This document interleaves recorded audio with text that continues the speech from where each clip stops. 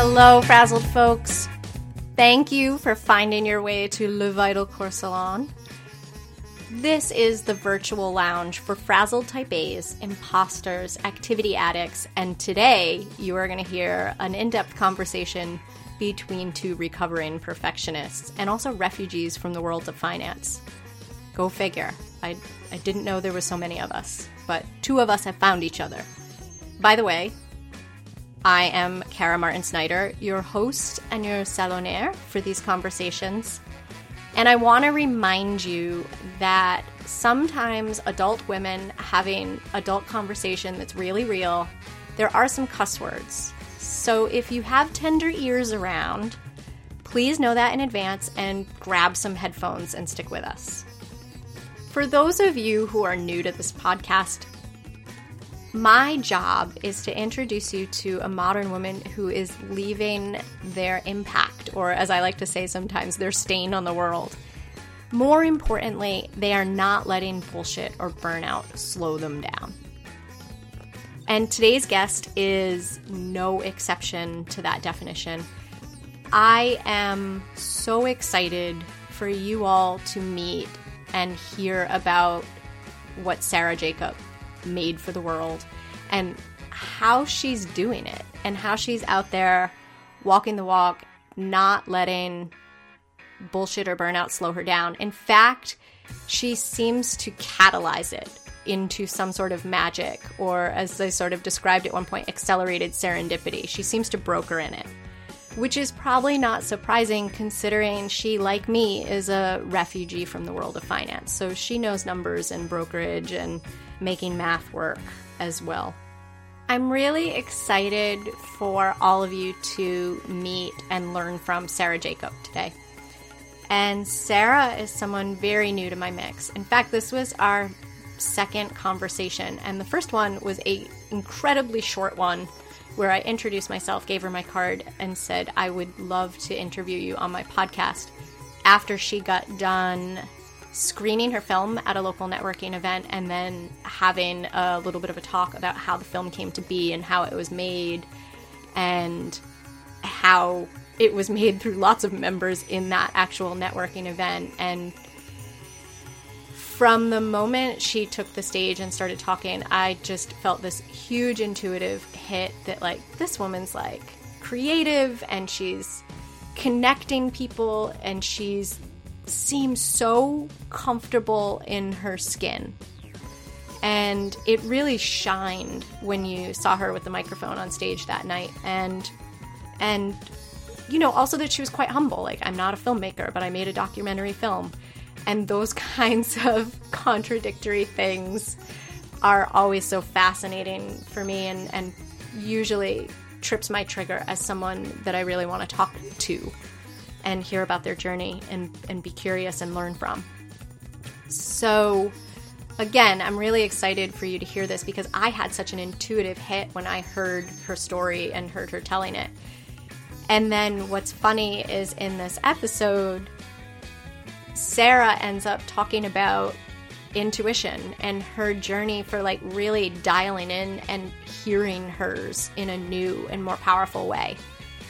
Also, because she's such a left-brain woman like myself, she's able to sort of break down, like, some of the things that worked for her and what practices have helped her and how she went on this journey that I won't bother trying to summarize it. I really just want to encourage you to listen because it's such a cool one where, you know, basically life in finance, time as a tango gypsy, traveling around the world, coming back, putting down roots, rebooting her career, and making a documentary film at the end of this about Kaya, who hopefully we'll get a picture for the podcast post. Kaya is Sarah's dog, and it's her journey into paralysis or partial paralysis. And I got to see Kaya, and she is just lovely with, like, these sparkly eyes and shiny coat of hair, and it's really inspiring when you see it all together. Anyways, I feel like I could keep babbling about Sarah's journey and waxing on about how excited I am for you to hear it, or I could just share it with you. So we're going to take you over to the interview. And one apology before this interview. And I know, like, there's the whole, like, sorry, not sorry, and as women, stop apologizing for things. But I do want to say, my voice the day we recorded this was a bit raspier than normal, and I was kind of struggling with sounding as normal as possible. And I wanted to fully disclose that I have not started cigarette smoking. I am not turning into Patty or Selma, Homer Simpson's sister-in-laws. I actually went to a country show in New York a night or two before. I know, as a avowed rock and roll person for years, if you had asked me 10 years ago, would I be going to a country show, I probably would have thought you were insane. But life is funny that way, and being open to new things and new music and all sorts of stuff is part of my MO. But anyways, I got to see my country crush, Dale Watson, perform at a smaller venue in New York. And there is something that happens, apparently, when you put a bunch of Texans who live in the city into one room. They whoop and they holler. And I felt like I have to get in on this because I like to whoop and holler and make a bunch of noise. And I did, but I didn't realize that I was going to shred my vocal cords. So I apologize if in places this interview sounds a little rough. Stick with us and buckle up, because Sarah's journey is a really awesome and beautiful one, and it's no coinky-dink that her film is called It Could Be Beautiful, and that's what she just embodies and is able to articulate for us. So, without any further ado, voila, meet Sarah. Hey, Sarah, welcome to Le Vital Core Salon. Hi, thank you so much. Thanks for being here. I saw Sarah do a talk at a local networking event here in the mid-Hudson Valley, here around Kingston. And it was my first time at this networking event, and I was super excited to hear your story and how you were sort of not a tech person at this tech meetup, yet had this amazing experience. And you were not a filmmaker. You're in fact working in finance, but you made a film. And so your story, like, I wanted to come over and, I'm going to be honest, and this is probably going to sound weird, just totally hug you at that point. Be like, you're awesome. I love this. You don't fit in any boxes. Yeah. A little outsider syndrome, that I try to work to my advantage. Yeah. So that said, I feel like there's a million different directions that we can go, but I thought maybe let's start with the documentary that you just created called It Could Be Beautiful. How did that come to be? So I had gotten the opportunity to give a TEDx talk in 2013, and the talk was titled Tango and the Art of Connection.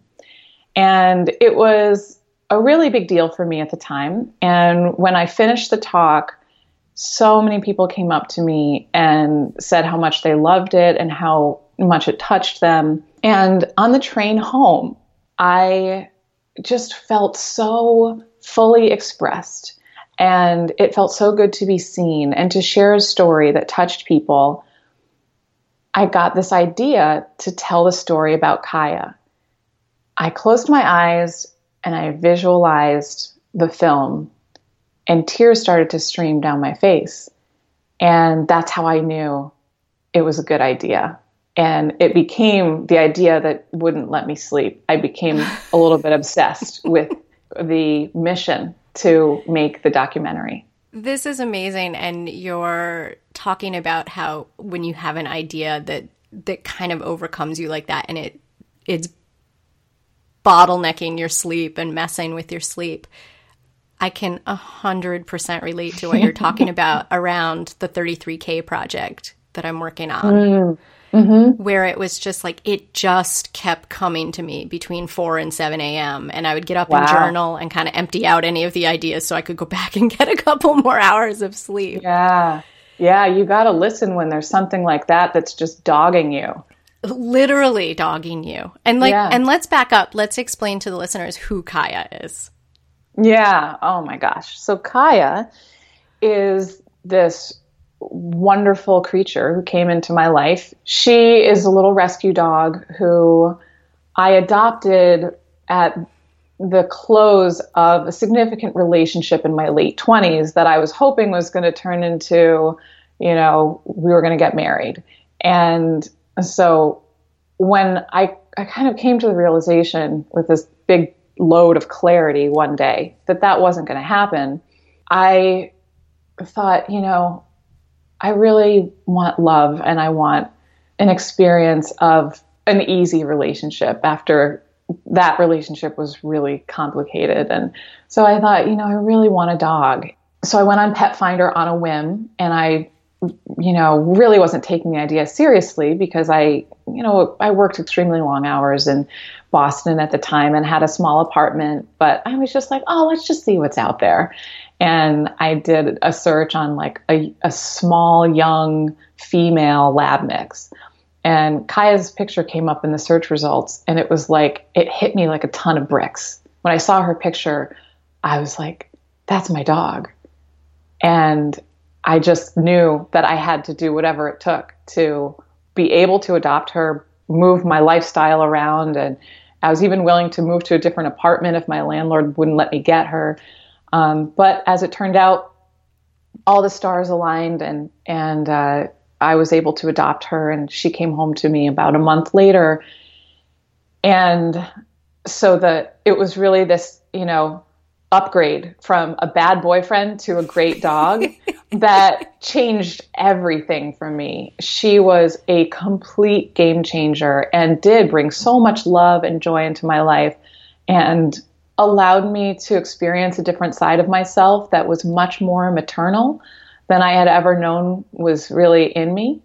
I was 29 when I got her, and I had been really, a corporate climber and working super hard in my career to achieve all this success. I was pretty self-absorbed, and when Kaya came into my life, it was suddenly like, wait a minute, she has needs. And so actually putting myself aside and being there for her was a big shift in my whole orientation that ended up being, not only good for me, but just joyful. I felt joyful to give, and little did I know the journey that I would go on with her, but, she has been a profound influence in my life. She's way more than a dog. She's like a soulmate, And people even have said we look alike, and I'm like, oh, that's such a compliment, She's beautiful. You do both have long, dark, shiny hair. Right. Yes. And sparkly brown eyes, and it's a funny, like there's some essence there. Yes. And it sounds like it was such a visceral thing for you, where it was like, you saw her picture and you're like, yup, ready. Yeah. Let's do this. No questions asked. And that's, I always say, the biggest decisions make themselves, because we analytical, overachieving women like to put up pros and cons, and we like to whiteboard things out and go, are we making the right decision? And we want to really know. But every huge decision that I've made in my life has been completely gut driven, where it's just like, I get this big dose of clarity and I'm like, there's no way I can not do this. And never has one of those decisions been a mistake. So, absolutely. Yes. Have you always been so intuitive? No, not at all. In fact, developing my intuition was something that I did very much on purpose. I was always extremely left-brained, very good at math, very good at logic. I would get good grades. I was a good test taker. Even once I got into the corporate world, it took me a little bit to find my footing, to figure out, like, how do you perform here? There's no grades. How do I know, how do I do a good job? But I figured out the system, and then I did well. And so I was always very good at figuring out what's expected of me and how do I achieve. And so I was good at being in the box and categorizing. And so Kaya and that decision to get her was really the first, actually, to be honest, rewinding like the step before Kaya which was understanding that this guy that I was with was never going to propose to me. That was the first moment that I really can ever remember that I had an intuitive hit that was like, bowled me over and said, this is true. And I listened to it and I ended the relationship. The next moment of big clarity was getting Kaya. And then that sparked a very magical time where I also started dancing tango. And tango is something that started to tap into my softer side, a more creative and playful side. And there's something also about tango where like I had to shut down my busy brain in order to tap into the connection to the music and the connection to my partner. And so, my intuitive side started to get fed through that process of dancing tango. And then about probably a year later or so, I actually started working with a life coach. And the first thing I said to her was, I want to develop my intuition so that I can get my own answers, because I love life coaching. That's great.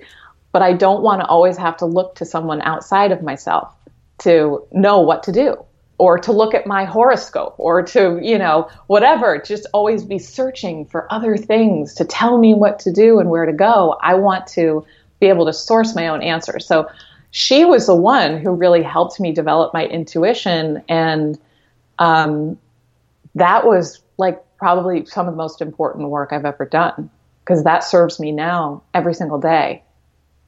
Yes. And I'm a coach who deeply believes in self-reliance. I can be part of women's journey at a particular moment in time to learn some skills and help them sort of speed that up. But I deeply agree with your approach where it's like, it doesn't have to be forever. Like, right. What are the tools that you need to get you where you're going? And if I can empty my pockets and give them to you, great. Yeah. Like, go for it. Like, it doesn't have to be a forever thing. We need helpers along the way. That's what we're here to do, is to offer insights and, be mentors and helpers for each other. But, ultimately the long journey of life is traveled alone. And so you've got to build up your own traveler's pouch with your tools and, and I've collected many of them along the way, and, which included working with a life coach for several months. That was, really, really good work that I did. And then I got to a point where I said, I think I got it from here, So, I'm very grateful for those people who have made that their life's work. Amazing. And so you're on this tango journey at this point. I think you use the term tango gypsy, right? Right. So, yeah. So what happened and what I, show in the film is that because of Kaya and tango, I had opened up to this, amazing new kind of joy and creativity in my life that was completely dormant. And I was working in the corporate world in Boston in finance. And I couldn't reconcile the two worlds, the corporate world where I was like dead inside. And, it was almost required that you be somewhat zombie-like, in that environment, like aliveness and playfulness were just not welcome. And then, I'd go home and I'd have Kaya and I would dance tango. And I was like, I'm a totally different person. And that, that feeling of being that duplicity and the tension of that was unsustainable. So after about a year, right before I turned 30, I made the decision to leave my job and leave Boston, and what I thought was leave finance and my career track and go out and find really my answers to like, why am I on the planet? And what am I here to do? And what are my gifts? And so I, quit my job. I put everything into storage. I decided that I was going to travel around and dance tango, and that I would put Kaya at my mom's house, who, she's got a couple dogs of her own and a really big property. And so Kaya was going to be in really good hands while I took a journey, and a literal journey to sort of find my place in the world. And tango kind of led the way in terms of figuring out where to go. So I went to tango cities where there was either a festival or a really good tango community, or I knew people. And I, would spend a month in, say, Portland, Oregon, or 6 weeks in San Francisco and a month in Montreal. And I traveled around as a tango gypsy, exactly. And basically went where the invitations took me.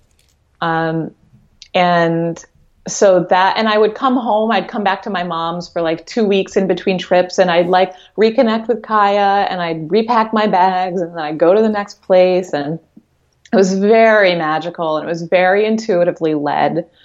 It really felt like the universe was rolling out the red carpet for me, with the amount of just kind of assistance that would come to me, and people who would, have, a place available to, host me. Or the craziest thing was when I was like, I really want to be in San Francisco for 6 weeks, but that's really too long to crash on someone's couch. So I kind of need something where like I can, maybe do some kind of trade or art, because I wasn't staying in hotels. I was on a shoestring. And so I was always going where like people could host me. But for 6 weeks, that's a little bit too long. So I thought, well, what if somebody had like, pets that they needed, and they're going on a trip, then I could take care of the pets and stay in their place. Well, I manifested that exact thing where this woman had 2 dogs. She's a tango dancer who was going to Italy for a month, in the exact month that I wanted to be in San Francisco. And so I, met her through a friend, and I like had her apartment, walked her dogs, had her car. I basically like borrowed her life for 6 weeks. And she lived like on the marina, where I would walk and look at the Golden Gate Bridge every day walking her dogs. It was like so unbelievable. And so that was just, it just kind of felt like, wow, this feels divinely led. And just the ease with which I was able to move in and out of situations. I stayed in Paris for a week for free through a friend of a friend and type of thing. And then I was in Buenos Aires for 8 months in the end, which, so the trip became, it was almost a year and a half when it was all said and done. And it was a time of a lot of soul searching and spiritual seeking and trying to really find my answers. So that was a chapter in my life that was filled with magic and adventure and just a lot of connection. It was really an amazing experience. Wow. Sarah, thank you for sharing all of that. It's amazing to hear even more about it than I think just from the initial talk I heard you do. The inside of my brain sounds like a popcorn machine right now, like bubbling over with questions. Do you mind if we back up a little and I ask you some questions about that journey? Absolutely. So I think one of the first questions that comes to mind, and I think you know that I am a fellow finance refugee. I didn't know that. Interesting. I was a CPA for 12 years my start was in trouble debt restructuring and bankruptcy. Huh. Which is such soulful work. Yeah. It's such a non-hostile environment. Wow. So I guess from that perspective, like we women in finance, especially like me as a CPA, like the reason we get all of the fancy discounts on insurance and things like that is because we're not risk takers. Right? Like we're evidence-based people. Like you admitted you're a left brain person as well. I think in terms of process constantly, sometimes to my detriment. Yeah, right. So knowing that and knowing there's a lot of women listening that fit that bill and are probably like, how the F do you just up and quit your job? Like you've got the responsible job. Mm-hmm. You've got the big girl success. Like you've achieved it. Like you were doing it. But again, you felt like a zombie. Right. What helped you let go? Yeah. So, I think that I felt that, I was very driven in my 20s by success, by money, by status, by material things and title, and also by approval. Having other people approve of me meant everything. And so I built this great identity around all of that. And so in being a good, responsible person, I saved my money. And I didn't spend more than I needed to spend. So I was really good about, saving money for who knows what. I didn't even know what. Even, buying a house or that kind of thing just felt very far off to me in my 20s. So I was just kind of like, it just feels like the right thing to do. And so one of the things I didn't mention in that, the year that I was 29 was very pivotal because I broke up with this guy. I adopted Kaya. I started dancing tango. But there was another thing that happened, which was I read a book by Eckhart Tolle called A New Earth. Have you read this book? I have not read that one. I've read some Eckhart Tolle, but not that one.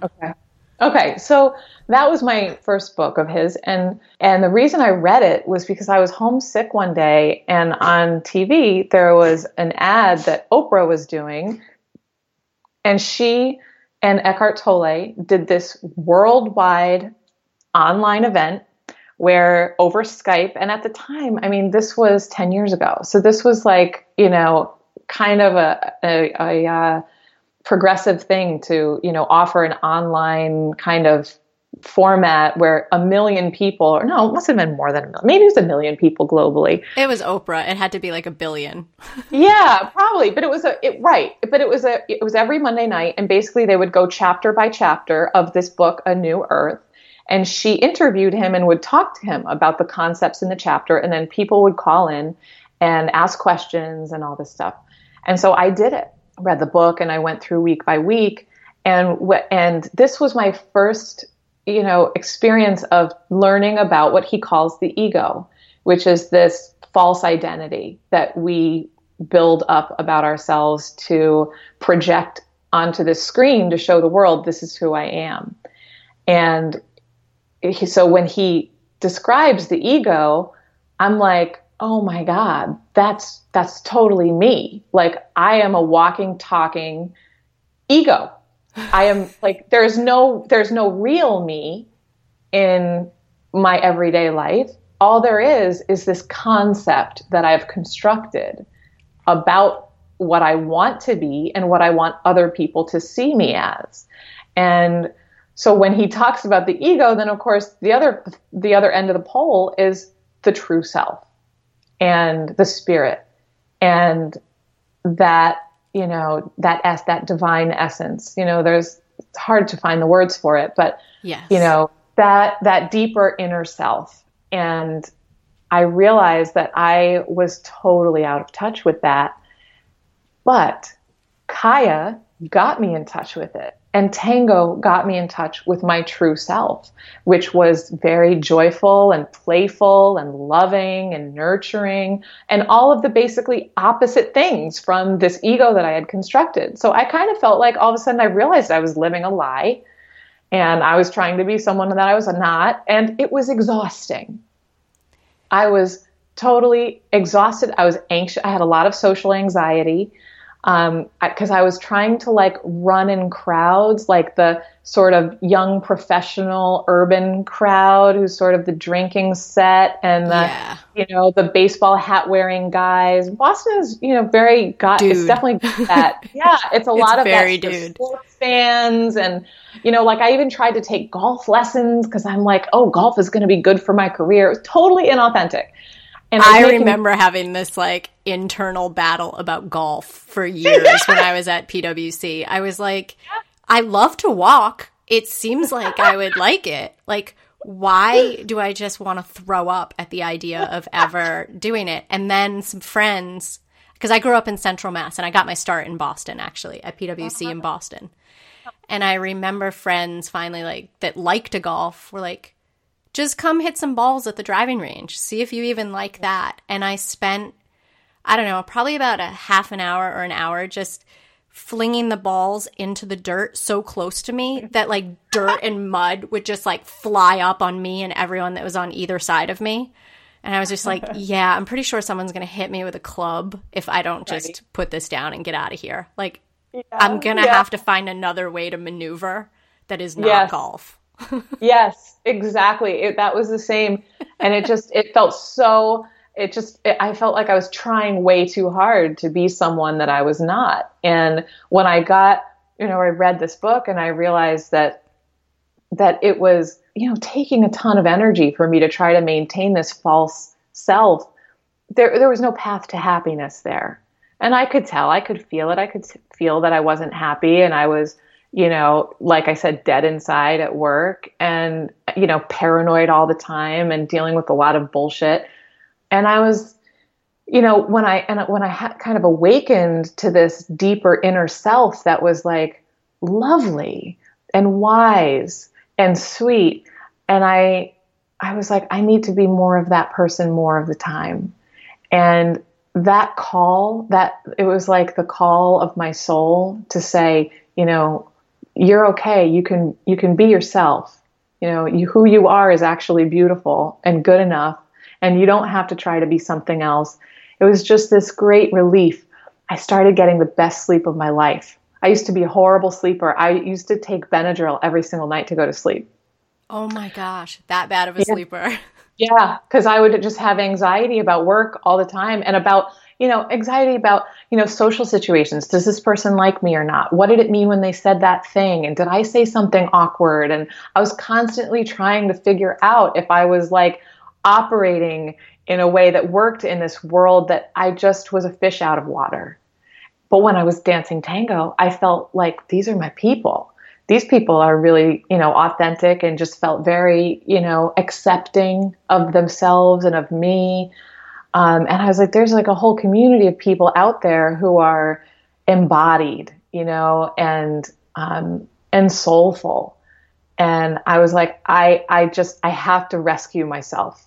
And so I felt like actually just leaving the corporate world and all of that quote success behind was not a sacrifice. It was actually like the only possible choice in order to stay alive. Because I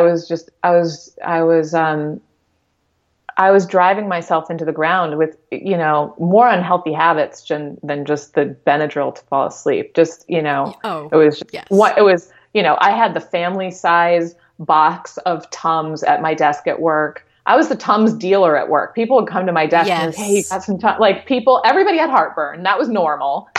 Yes. Like I haven't had heartburn in 10 years. It's like, it's Tums and Advil and wine and coffee and Benadryl to fall asleep. And that was my daily, supplements. Yes. I used to say that Tums and antacids were a food group for me.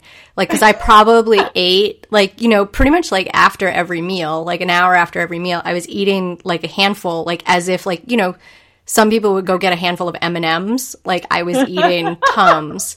Oh my God. So, and it sounds like you caught yourself before you totally eroded. I mean, I know that feeling of, I used to think of it like getting suited up for battle. Like I'd put on a suit and be loading my like computer backpack and feeling like I was about to go to a jousting tournament and this was armor. Like, all right, which bank syndicate am I going to have to fight with today? Which member of my team is going to like freak the fuck out and start screaming at everyone?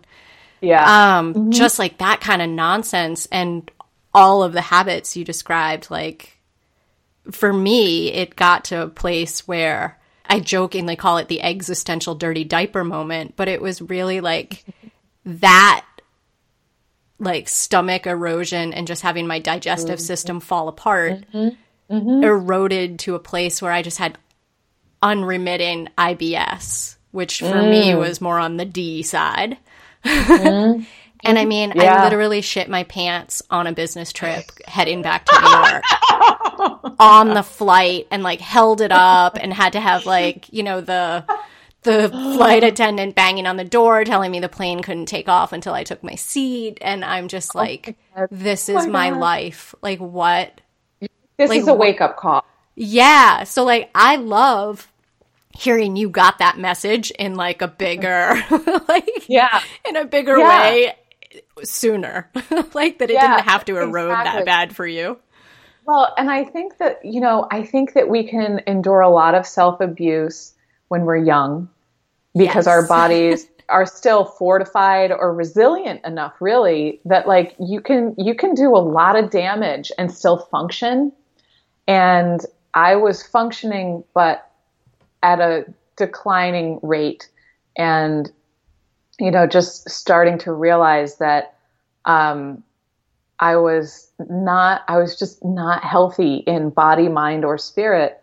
And so, it did feel like I was headed for a breakdown. You know, I would have, there were maybe 2 or 3 situations where I was at work and something really stressful happened, and I suddenly felt my throat close up, and I got really hot and itchy, and I like ran to the bathroom, and my neck was red and my face was starting to turn red, and I was starting to have a hard time breathing. And I finally kind of did some research and realized I was having a panic attack. Yes. And that was where I was just like, this is not going in the right direction for me. So I'm sorry, but no amount of money in the world is going to make this worth it. And eventually sort of the money thing was too, like, what's the point? So I'm going to make more money, and there's going to be lifestyle inflation. I'm right. To pay the doctors and the therapists. The doctors, the therapists, the massages, whatever kind of recovery. And it felt like way too much energy was spent just trying to get to even, and that there was no thriving. But that, I had to leave in order to find out how to live a good life where I could have balance, where I could be myself and work and be around other people that valued that, and do things that I actually cared about rather than what someone else cared about and paid me to do. And so I just had this faith that I would be able to find that kind of life, and that I wasn't going to be able to figure it out while I was still working in this corporate environment every day. And so that decision was just incredibly clear to me. And I had, like I said, I had been really good with my money. So I saved up enough where I thought and I planned it out, and I said, all right, if I spend a third of my savings on these tango travels for a year, we're, really on a shoestring, but, I'll spend a third of it. Then I'll have a third to sort of build up my life again and ramp that up, whatever that looks like, and to start making money. And then I'll still have a third left at the end of the whole thing to, keep in my savings for whatever. And so that was, my very type A way of justifying quitting my career without having any clue what was going to be waiting for me on, the other side of that great journey, at where, things were going to get so much worse and so much harder than I ever thought they would. So in many ways, I really am glad that we're not able to tell the future, because if I had known when I was 29 what I would go through in my 30s, I would not have left, because I would not have thought that I was strong enough or brave enough to endure what I would go through. But of course, now I'm glad I did, because I know what I'm made of, We never get the lessons in the easy moments. Like, everyone wants the wisdom that comes with living life, but it's like the lessons never, ever, ever arrive, or at least not in my experience and the experience that I get to witness with the women that I work with. The lessons never arrive in easy packages. No, they don't, because we wouldn't learn. Yeah. I often have felt like wow, life is really driving home this one where I had kind of like really suffering. I'm like suffering so deeply that it's like, it's imprinting into my being so that 15 years later, I would not forget this moment, And so I think that sometimes it does have to get bad enough for us to really lay down that lesson and really internalize it and go, okay, this, we didn't skim over this one. This is in. Oh, yeah. I mean, I think about being locked in that bathroom on a plane and trying to like salvage my dignity at that point. Yeah. And, you know, it literally, that was a moment that I did not discuss. Like, I put it in a lockbox, like, like the thing they recover when a plane crashes, the black box. Mm-hmm. Yep. I put it in one of those, and it was like living in the bottom of the ocean of my soul for a long time, where I was like, I didn't even want to admit to anyone close to me that happened. And it took me like about a decade to reconcile that and kind of say like, that wasn't the universe's first attempt to get my attention, but I was being a stubborn pain in the ass about hearing the message before that. Right. Yeah, well, that's the funny thing about having a very determined nature is that, that kind of determination takes a lot of force to make you stop and go, okay, wait, there's something I need to know here. For me, I went through hell with money, where I had been so good with money and such a good saver, and I had thought I had all everything worked out so well. And then, when I came back from my tango journey, and I was really called back because of Kaya, staying at my mom's, and my mom said, something's wrong with Kaya. You got to come back. She's limping. I don't know what's going on. And I came back to figure out what was going on with her, and did not know that, that was going to be a long, heartbreaking journey into her becoming paralyzed, and having incredibly complex health issues, and taking her to vets, specialists of specialists, where I just couldn't not do those things for her because she's my baby. And so I saw my bank account draining like faster than I could know what to do. And because I hadn't gotten my new career figured out yet, I wasn't making money yet, and I was spending through the nose on her medical bills and panicking. And I was in total panic, going like, okay, I need to fix her. I need to rebuild my life. I've got all these things in the air. I don't know where I should live. I don't, even know, didn't even know really what I was going to do for making money again. And so everything was like rock bottom. And I did decide to move to the Hudson Valley. And actually at the time, what I thought my next career was going to be was actually to be a life coach. So that was because I was like, I'm so alive with the questions that I want to be on that journey with other people. And so I thought that being a life coach was really going to be my next career. And I thought I was also at the same time going to be a yoga teacher. So I was really doing a 180 on the finance thing. And then it took me probably 6 or 7 months of trying that to realize like, it's going to take me a long time to make any money doing that and to build up a client base in a new location, like a whole new region that I just moved to and didn't know anybody. It was like, how to build up an income with that was going to be, it just was beyond what I could, sustain on my savings, while working as a waitress to bring in some quick cash. And it was just suddenly like, oh my God, okay, wait, I got to make money. How do I do this? I have a finance degree. How do I use this? And so that was kind of where I was like, wait, if I use the finance degree, but I need a lot of flexibility because I'm running her to the vet 3 times a week. What if I'm like a consultant / freelance finance person for small companies? And so like I've invented this career that I'm doing now, being an outsourced CFO, really out of necessity, and, a lot of innovation comes from desperation. And so I kind of was rebuilding this career while I was watching my bank account slip out. And when I moved to the Hudson Valley, I rented a room in a woman's farmhouse for $500 a month. I was a waitress at a local cafe. I made $5.25 an hour. And I was at a moment where I was like, and I had no friends because I had just moved here, didn't know a soul. And I was like, what have I done?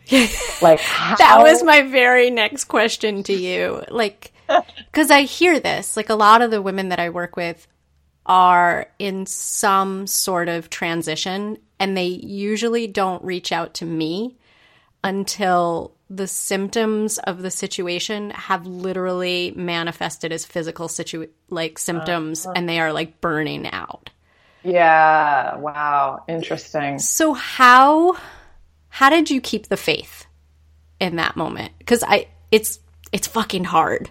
Oh my God, it was so fucking hard. I was scared, and I felt like I had fucked everything up, and I was lonely. The loneliness was eating at the inside of my being. I was longing for love. I was longing for friendship and partnership, and I was working really hard to find it here. And how did I keep the faith? I think because I had really developed a deep sense of spirituality over the course of my last year in Boston, when I was reading A New Earth and I was really opening up to my sort of inner spirit.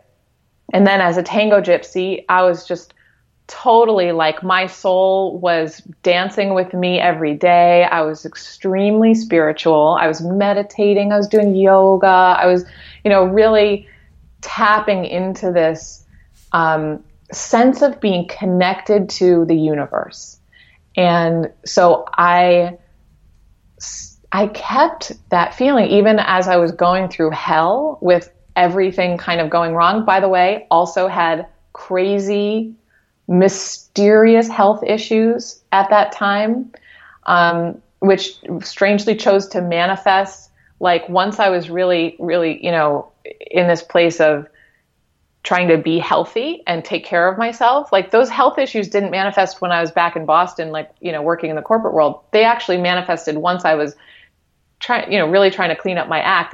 And the context that I had when I was in this very spiritual time was, this is purification. Like, this is my soul's way of purging all of the toxicity that I had built up in my system over 10 years.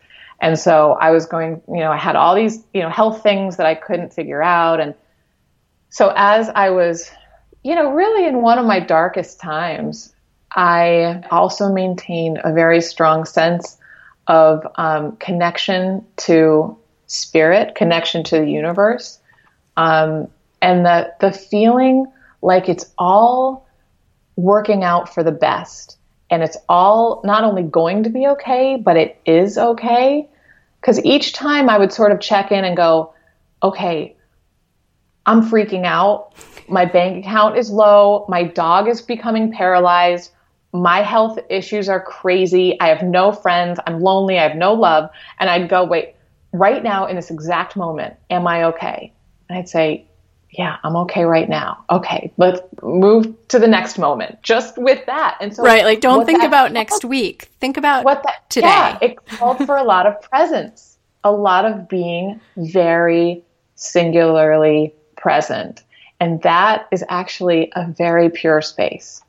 So when I could just boil it all down to what's happening right here, right now, in the next moment, I'll figure it out then. And that total presence was what allowed me to get through, because I just took one moment at a time. And so I did somehow feel like I was being supported. I was being divinely supported, and whether that's just some kind of mental construct that helped me feel better, or whether it's true in reality, I don't think it matters. I was just going to say, it's almost irrelevant, right? It doesn't matter. It's like faith is if you believe, then and that gets you through, then it's, that sense of God or the universe, like guiding me, is just as true as anything is. It's like the experience of when people walk on fire. And I remember seeing this documentary one time where scientists were kind of trying to figure out, like, well, what is it that's really happening that people walk on fire with bare feet and don't get burned? And I was watching it and thinking, like, I got to the end, and I'm a science mind. So, like, those details are definitely something that I'm curious at. But I got to the end and thinking, like, well, it's interesting. We have an explanation, but do we give a shit? The person still walked on fire. Yeah. Does it matter? So if that was a life-changing experience for them because they did something that they didn't believe was possible, and that gave them some deeper sense of their own, either power or resilience or something, that's all that matters, was that they felt something and that they were profoundly changed and that they could take that forward into their lives, and whatever science says about, okay, well, there's a layer of ashes and it's not that hot or whatever, the temperature dispersion or whatever it is. Yeah. It's like that. That's actually, I think there should be room for a little bit of mystery and a little bit of magic, because I think that everything that has a scientific explanation is also magical. Just because it's got a scientific explanation doesn't make it not magical. You look at nature and all of the amazing things happening around us all the time, there's a lot of magic. And I want to be open to seeing that all the time and letting that beauty kind of seep into my soul and infuse me with the same aliveness that is animating the flowers and the fruits and the trees. There's something more than what we can see and observe. And of course, quantum physics and some of the advances in science are showing that, like, oh, maybe we don't know as much as we thought we did, or, so yeah, I do think that belief is very powerful.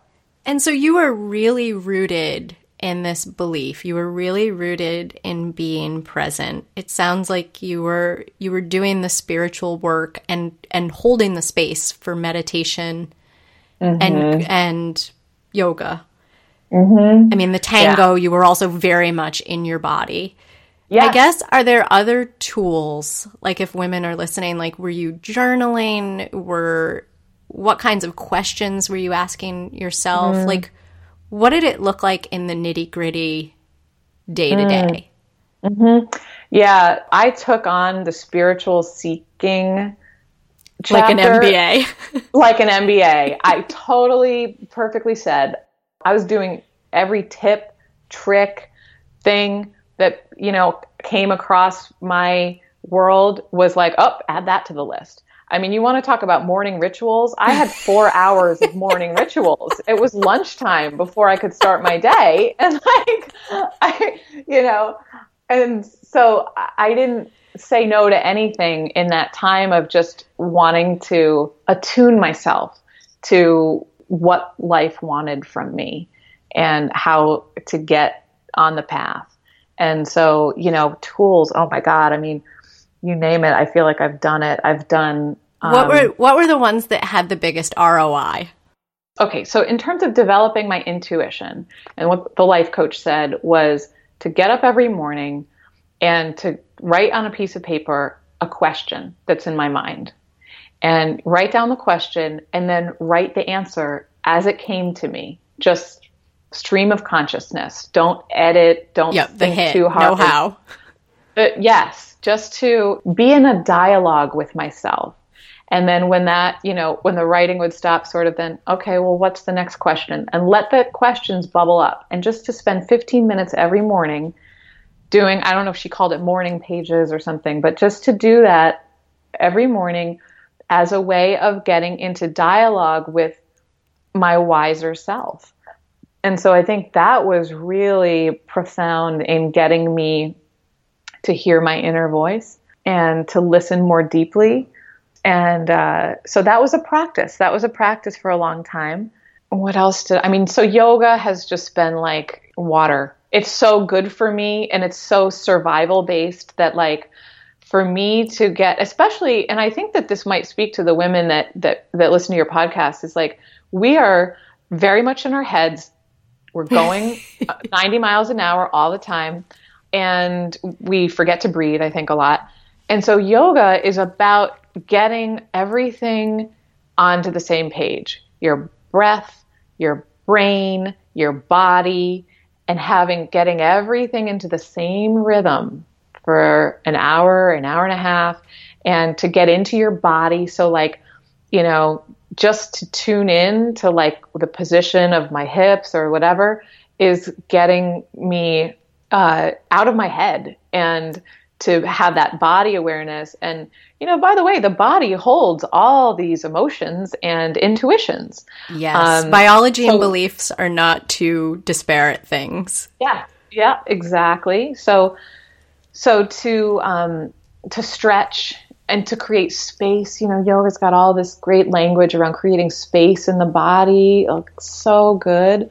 So yeah, yoga has been, that's been the one thing that hasn't come and gone, like lots of other practices would come and go. Yoga is like, man, this just keeps working, Yes. So yeah, yoga is a big, hugely important practice for me. And then, seated meditation has also been really profound for me. I'm not great at sitting in total silence on a cushion and being able, I just get annoyed with myself because my mind just keeps like, here, think about this. Here, how about that? It's just like, this is what I do all the time anyway. I don't need to sit on a cushion and just listen to thoughts.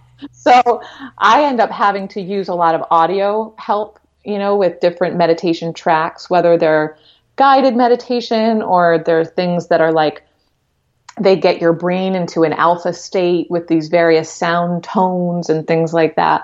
So I need to use like the stereo headphones and have something to attach to get myself quiet. But I have found for sure, I'm currently not practicing meditation because it's just, it's not fitting in to my lifestyle right now. But there have been times where I'll go weeks or months where I do it every single day. And I honestly feel the benefits and the effects of it. And when I'm really in the practice and it's working, and I'm like, why would I ever not do this? This is the easiest possible way to keep everything in my life working. And then, sure enough, there'll be times where I get really busy and I'm like, oh, I can't possibly have time for that. It's, it's fine too. And, I let myself off the hook when I can't get to it. But I love that you're sharing this too, because I think one of the things that I hear, I'm a big proponent of meditation, and I dabbled since college.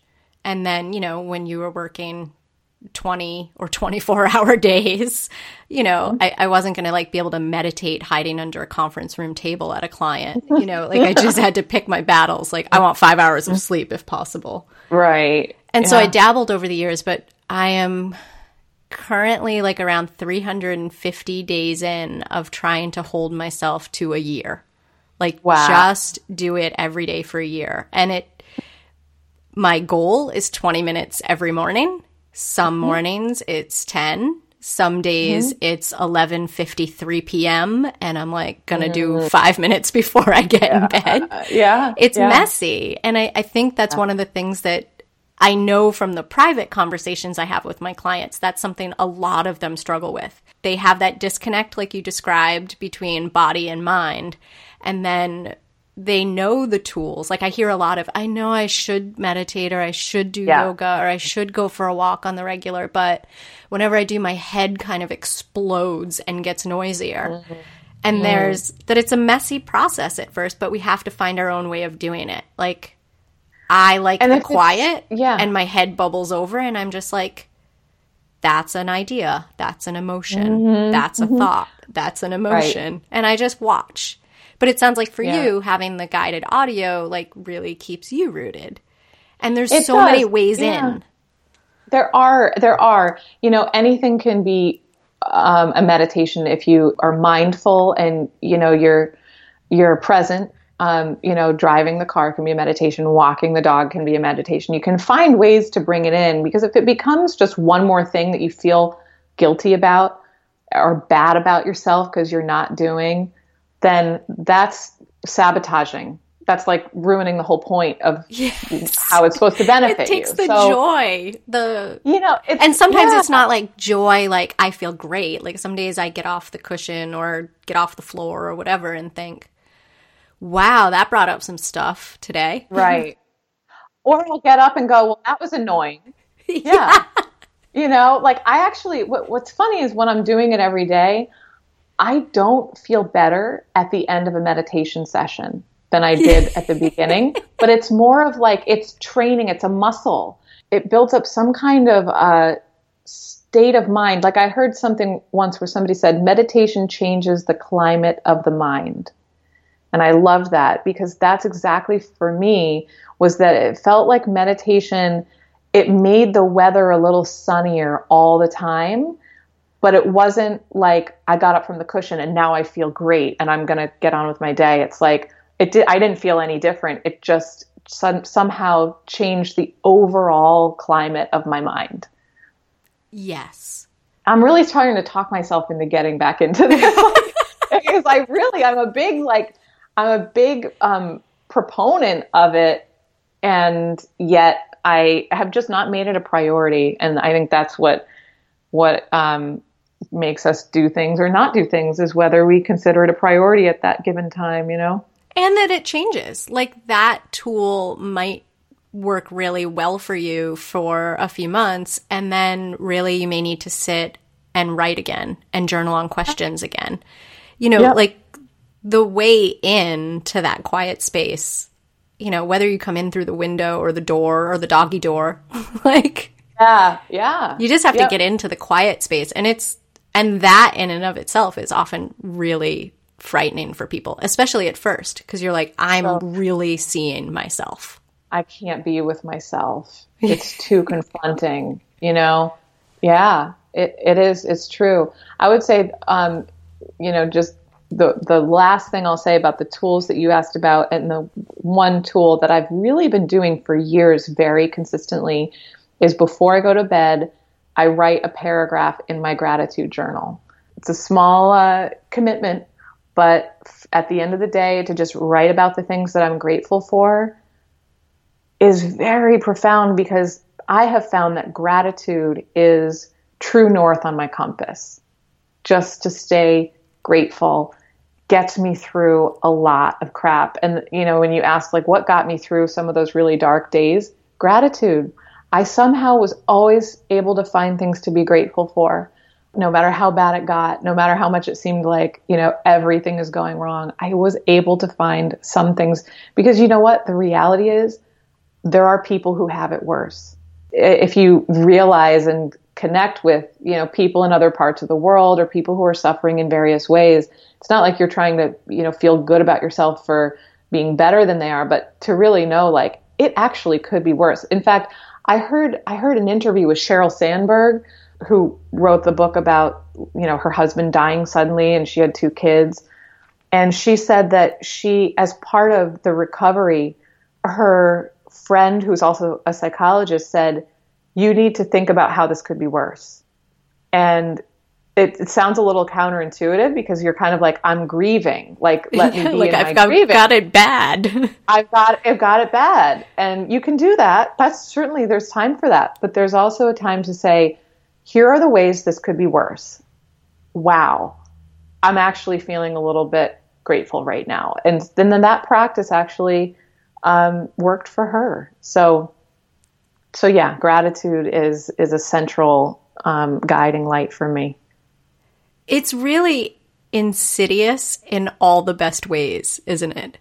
Like to have that kind of just reflection whether it's at the beginning of a day or an end of a day, but just to be in that place of like, life's not so bad. Like we see the t-shirts, life is good. And it's like we put it on a t-shirt, but it's very hard for that to permeate our skin, permeate our mind. I know. I mean, we're wired to look for the negative, because we need to be wary of threats to our existence and our happiness and all of that. So it's like, oh, okay, those things are good. All right, I'm going to push that aside and work on the things that need improvement. Speaking as a recovering perfectionist, that addiction to what needs improving It's so, I mean, it's so seductive because there's always something, and so it can rob our joy when we never let ourselves be satisfied. And so I do think that there is a little bit of a dance in trying to see what is good and satisfying and what you're grateful for, and then also go, okay, what can I work on? Because I do want to keep striving. I don't want to be so satisfied and content that I stay still and I stop creating and I stop, moving forward. So that moving forward has to be driven by something. I want to have the ability to hold both things, that deep contentment and also the vision for what could be greater and better. And that's how I've been able to keep creating my life and have my life keep rising. Sarah, what you just described are such different words than I would probably use, but really hits on the core of what motivated me to start this podcast as a way for women to kind of be able to, I think of this podcast as often a way for women to eavesdrop on the type of conversations that I have with clients a lot of the time.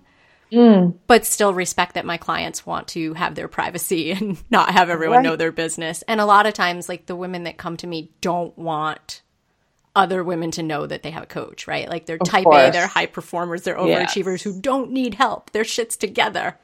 But it was really unraveling behind the scenes.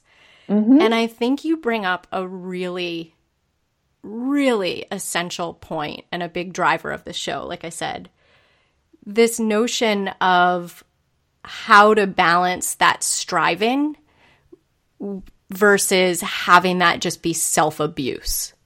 Yeah. What helped you hold that contentment and that ability to want to grow?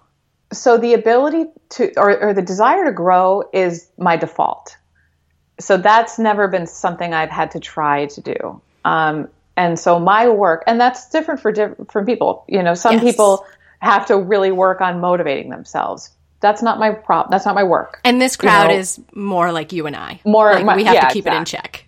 Exactly. So, right. So the ambition is default, and then the contentment is where my work is. I'm working on that every day. It is a constant practice. So I'm definitely, I'm not there, and I'll never be there because, once I'm perfected this whole model, I may as well pop off the planet. There's nothing left to do, So this work is really you'll be like the next Buddha. It's like, all right, so this is my work. This is part of being human. I've got to figure out how to be satisfied with what is. And so my dog is a great teacher because she is very content with what is, and she's got a partial paralysis. And she can't walk normally, and she's incontinent. And so, she has every reason to feel sorry for herself, to be depressed, to not want to, get up. But she's as happy as a little Buddha herself. And she is so happy to go out on a walk where, I have to help her get going and get her warmed up. And then once she's going, she's, she can kind of chunk along and get going and walk through the neighborhood, and we go on hikes. And to see her joy at just being able to, sniff a leaf or, hear the chipmunk, and her head perks up. And sometimes she'll run after something, even though she drags her butt because, she can't run anymore. But that dog is a happy creature despite having a serious disability. And so she keeps me in check because she shows me that it's possible to accept constraint and suboptimal scenario. And she has also shown me that she doesn't have to go chase the bunnies and the squirrels to be happy. Like, what she really wants is to be with me. Her main driver in life is to be near me as much as possible. And so her drive for connection is also a teacher to me. I use connection as another guiding light for myself, where I go like, if I feel like I'm off, I'm out of sorts, and stuff's not going well, or things aren't working, I'm like, where am I disconnected? To reconnect either to myself, to spirit, or to my community, there's something that's off. There's one of those types of connections is broken if I'm really, not in a good place. So I seek connections. The seek connection is one of my mantras. And in fact, if I ever do talks, the line that I'll say is at the end of the talk will be, seek connection and your path will lay itself down at your feet. You could walk down the path, but while we're here, we should dance. That is sort of my philosophy. It kind of encapsulates my philosophy in a very, kind of succinct way. So yeah, that connection helps me find the contentment with what is and let go a little bit of the need for perfection or the next thing or, the next level, as I'm always thinking about what's the next level for myself. There's a lot that's already here, And I also have a boyfriend who really is good at, he's so opposite from me in so many ways. And he kind of calls himself a hedonist sometimes. And so he's very content with laying around and enjoying food and just, he's does not have an agenda for himself.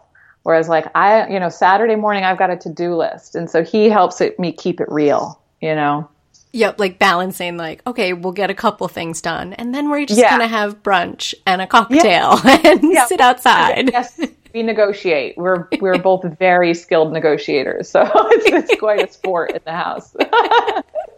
I know that routine on Saturday mornings. Or sometimes for me, it's like Friday afternoons, evenings. Like, okay, what's the plan for the weekend? Yeah. Where can we have some downtime? Where can we have some time with friends? Where can we have time to get shit done? Yep, exactly. We got to get it all in. We got to get, social time, productive time, downtime, fun. You got to make sure all the bases are covered. Do you have a way of checking in with yourself? It sounds like you've gotten good at okay, am I checking in? Am I disconnected from myself? Am I disconnected from my tribe? Am I disconnected in some other way? Mm. Is that part of your process? Is there a certain time during the week that you think about that? Or is it kind of more ad hoc? I'm feeling really off.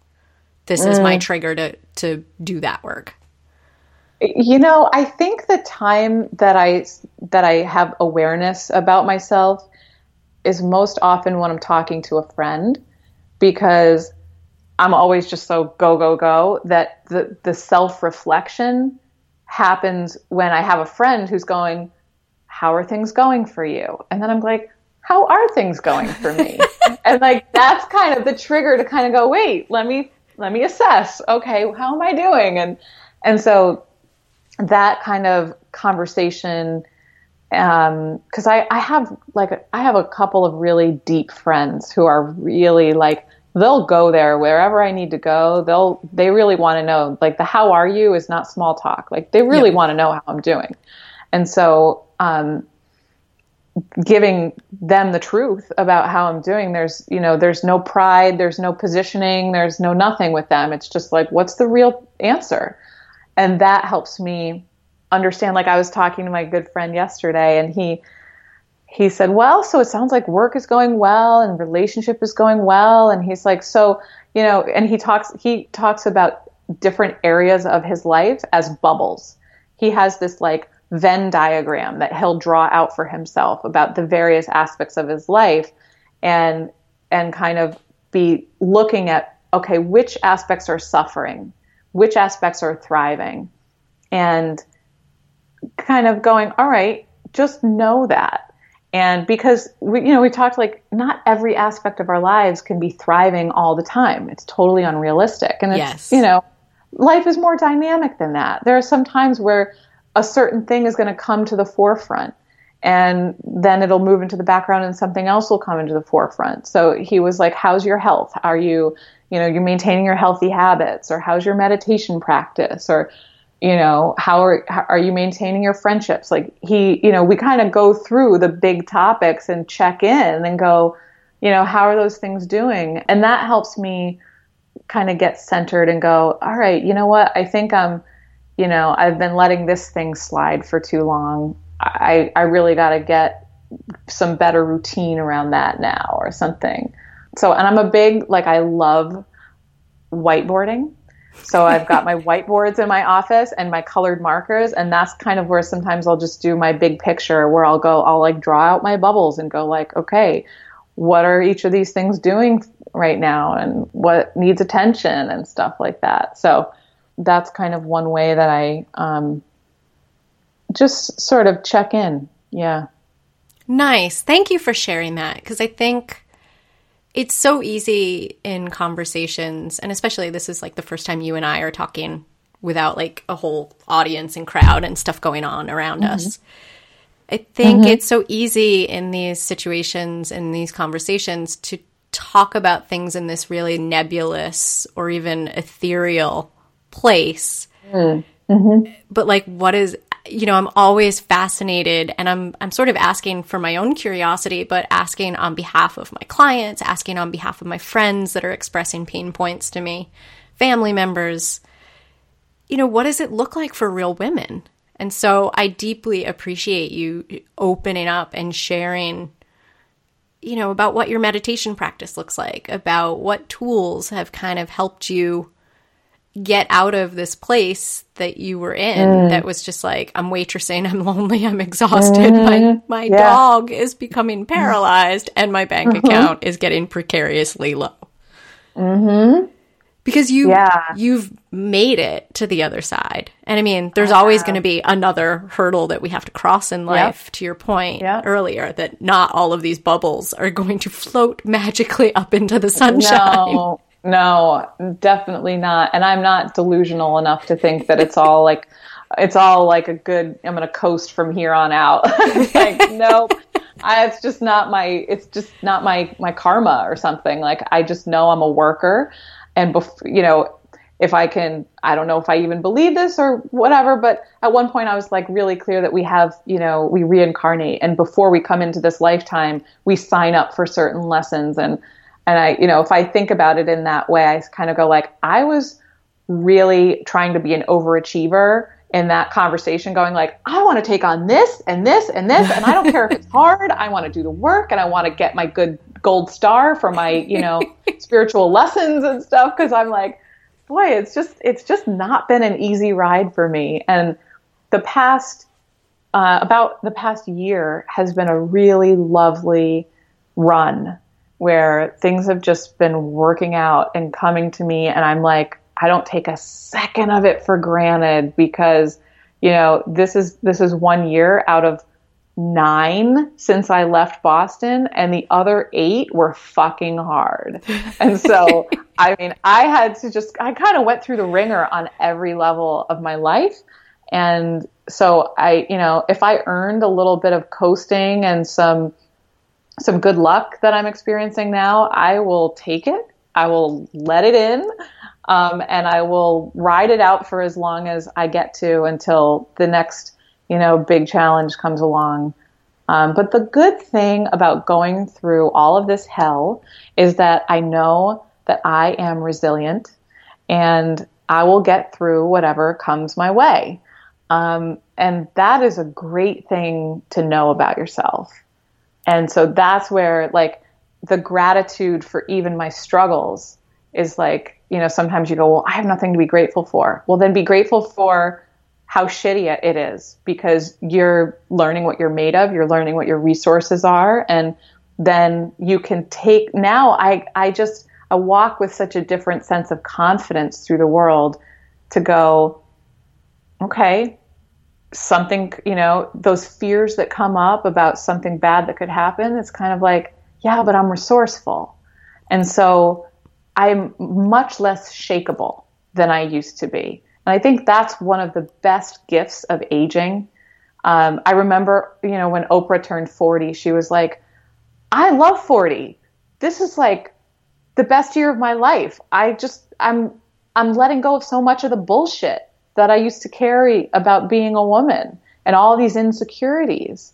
And I'm like, I'm going to turn 39 in February. And I'm like, yeah, I really do feel like life is getting better because I've got more tools. I've got more confidence, fewer insecurities, and I know myself better. I know better how to care and feed myself and, have good energy. And so like, I don't know, it's kind of cool that, if, that life maybe is getting better and that, the challenges that come, I could take them in stride, maybe.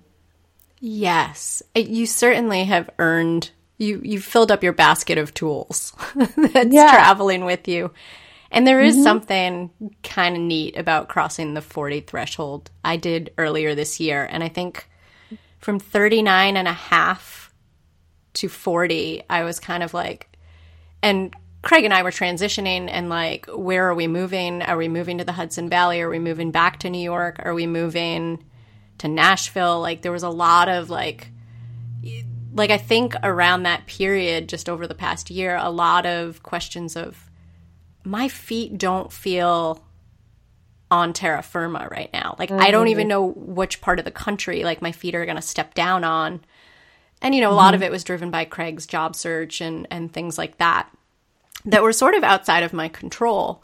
And I think there was this feeling of like, wow, I didn't think I would be at this place at 40. I think like I was on a track similar to you were, like, by 40, I'll have a BMW and I'll have a house with 2 garages. You'd be a partner. I'd be a partner somewhere or almost, or I mean, that was the track. And I think there was like this period from 39 and a half to like right, like the week I turned 40. That was like, wow, this is so not where I expected to be. I expected things to be so much more like nailed down, buttoned up, whatever you want to call it.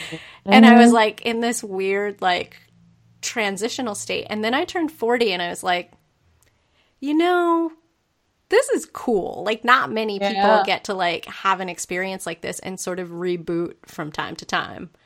And, I've got a job that's flexible and all these things. And it's funny, like I just, right around that time when I turned 40, I was like, this is going to be the decade where I just start saying, fuck it, even more. And just like, and I mean, I'm pretty liberal with that anyways, but like really, like I just want to like embrace that. Like there's going to be a lot of like, if it's not a hell yes, it's a hell no.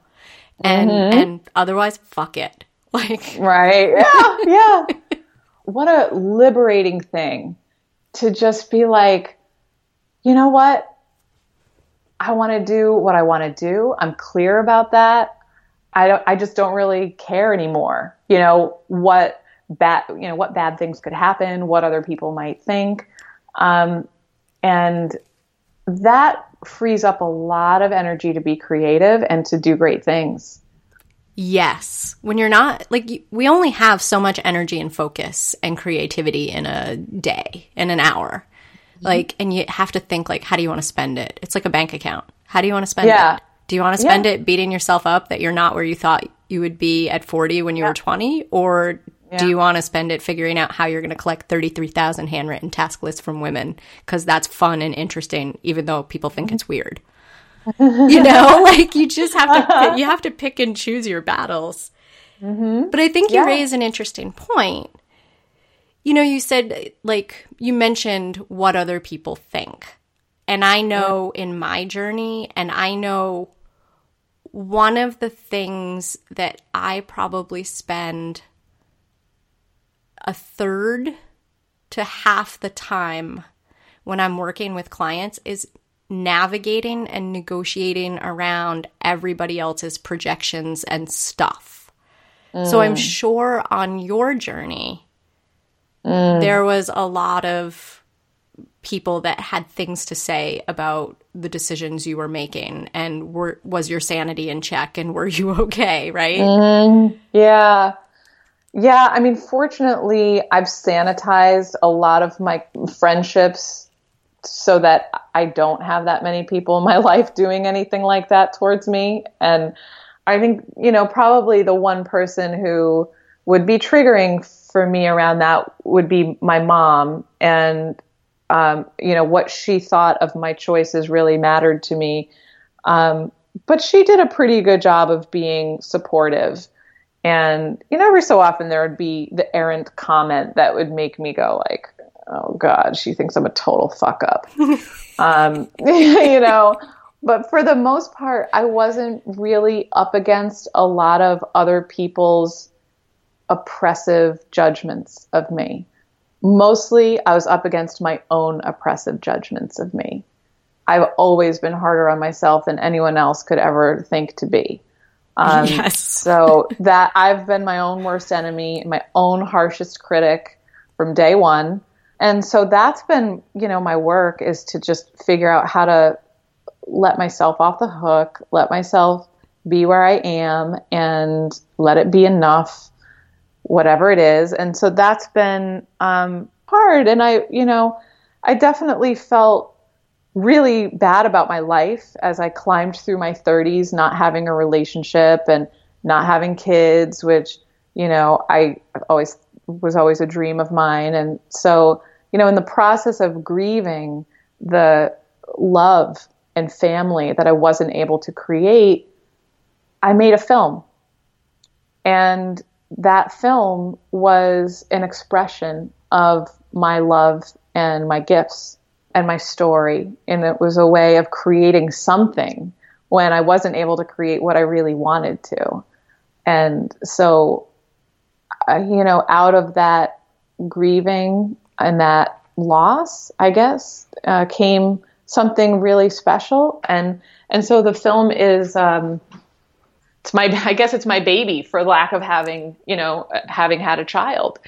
And so it's a very poignant time. I mean, I guess I'll get really real. Like I'm about to turn 39 and I do still want to have kids. And so I'm very much in the questioning and in sort of the twilight of my fertility in a relationship that's 9 months old. So it's this kind of very fragile time where we're going like, are we going to do this? And still wondering, what's in store for me and what I may still create. And if the family may open up to me, because I know that probably a lot of your listeners are mothers and that they're, struggling with all of the challenges of motherhood and, how to be self-expressed while also being a mother, which feels a little bit like slavery at times, I'm sure. And so I'm very alive now with the questions of, what being a woman is going to mean to me in the next, 10 years and what I'm going to create. And so it's a very kind of interesting time right now. And I feel really optimistic. I have a lot of faith that things are going to work out, whatever that looks like. I think mostly because I'm just going to decide that it's working out because I get to choose how to see it. Yes. And how to interpret my own life's events. And I choose to see it as positive because I am relentlessly committed to seeing the good in whatever's happening.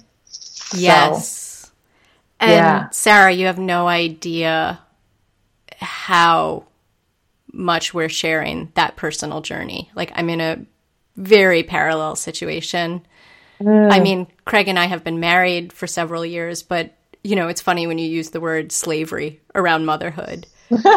Freedom and self-reliance and independence has always been very important to me. And I think it's interesting to hear as someone listening in a situation like, I think whether you're in a relationship for 9 months or 6 years. I'm asking myself those same questions right now and really putting a lot of faith in the universe, where I'm like, I'm in the twilight of my fertility and, doing the things that are going to support that I have control of, like don't eat like a jerk, take care of yourself, do the things that are going to set you up for success. But I think in my 20s, I would have like project managed it to death. Now I'm just sort of like, if this is supposed to happen, like we're going to try. And if this is supposed to happen, we're going to take it as it comes. And if it's not, is that the only thing that would define my success as a woman, quote unquote, success as a woman? Right. Like maybe I'm not supposed to be a mom. Like, I don't know. But I'll cross that bridge in a few more months, and I'll see where I'm at and think about it again. So it's such big and important questions you're asking, and ones that deeply, deeply resonate with me on a personal level. So thank you for your full disclosure.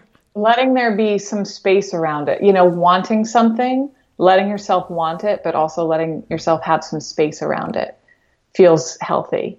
Yes. Yes. I feel like I don't want to be in agony of like, is this happening or not happening? Or feeling this like deep attachment to one outcome or another. It's like, there's enough pieces that have to like fall into play, but like, that space is so important, or perspective or distance from it. I don't even know the right words necessarily. Yeah. Exactly. Just to be able to, it's like the way I would think of it is like holding my dreams, but holding them a little bit more loosely than I used to. Not crushing them into dust in your fist. Yeah. Yes, exactly. And then you can let a little bit of magic, there's space for magic to happen. And you're open to beautiful things regardless of how it actually looks, I think there are different ways to feel what you're wanting to feel with creating a family, and what I'm wanting to feel with creating a family. And that feeling of nurturing and loving and growing something is like, could happen with children, or it could happen in some other way. And so, life is such a mystery. I'm so glad I don't know how this is going to turn out, because it is pretty darn exciting to watch things unfold. And it could be beautiful. Did you have any idea when you chose that name for your film, the full gravity of it? I think I did, because when it came to me, I thought, this is it. When I brainstormed titles with my filmmaker, he threw out a couple, and this one just came into my head, and he goes, that's it. And I was like, yeah. And because I really wanted the film to convey a more universal message than a journey a woman took with her dog. It's very cute, and it's very sweet and all those things, but it's also, it's sort of profound too, if you let it apply to your own struggle and how you're seeing your own struggle. And the title itself could even get you thinking. Because, just hearing the title, it could be beautiful, can make you sort of stop and go, well, wow, what could be beautiful? Maybe this situation right now, and so the word could implies that it's all about how you choose to see it, and that's an option. That's very empowering, and that's what I love about that is like, we have the power to see our lives the way we want to see them. And it's not good or bad by any objective standard. It is whatever you choose to see. And so I keep choosing to see that it's beautiful. And so the more I look for beauty, the more I see it. And that's what I'm wanting people to resonate with the film. Yes. And that's the message. Yes. Listeners, I got to see the movie. It's 12 minutes long. You have time to watch it.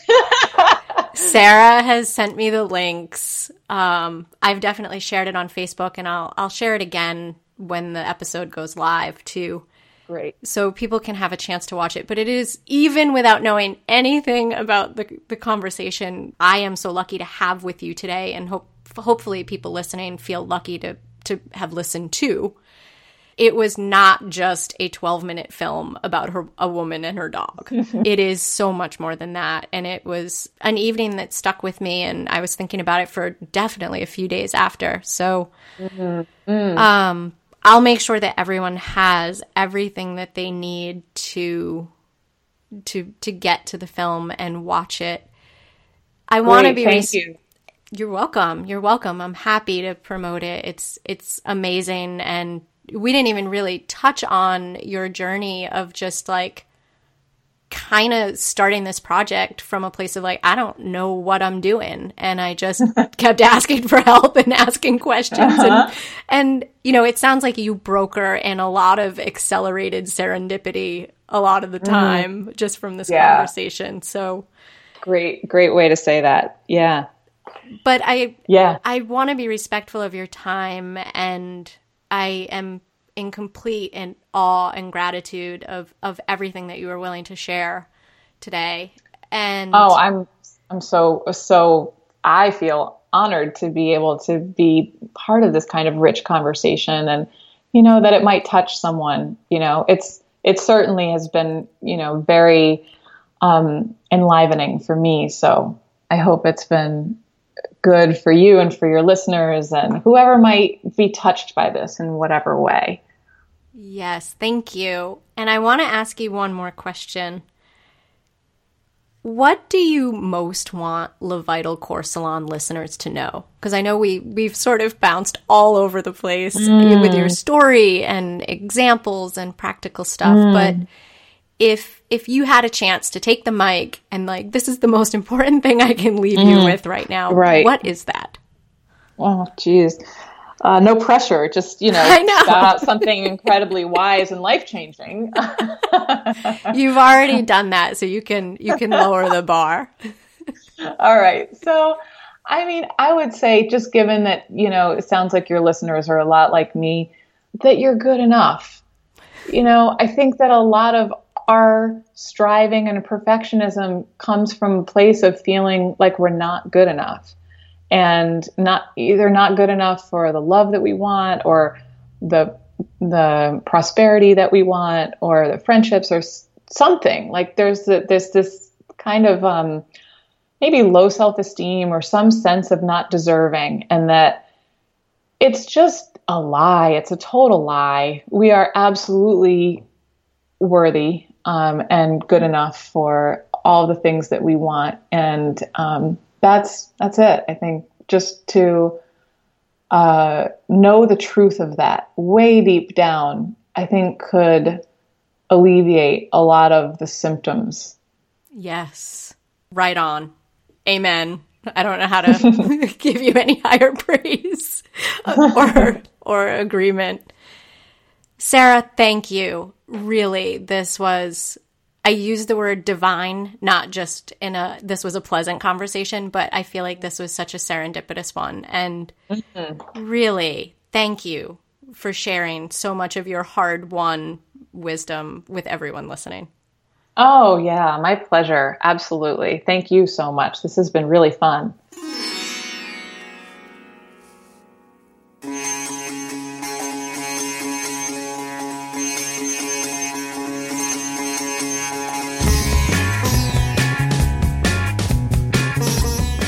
This is Kara again, everyone. Thank you so much for tuning in.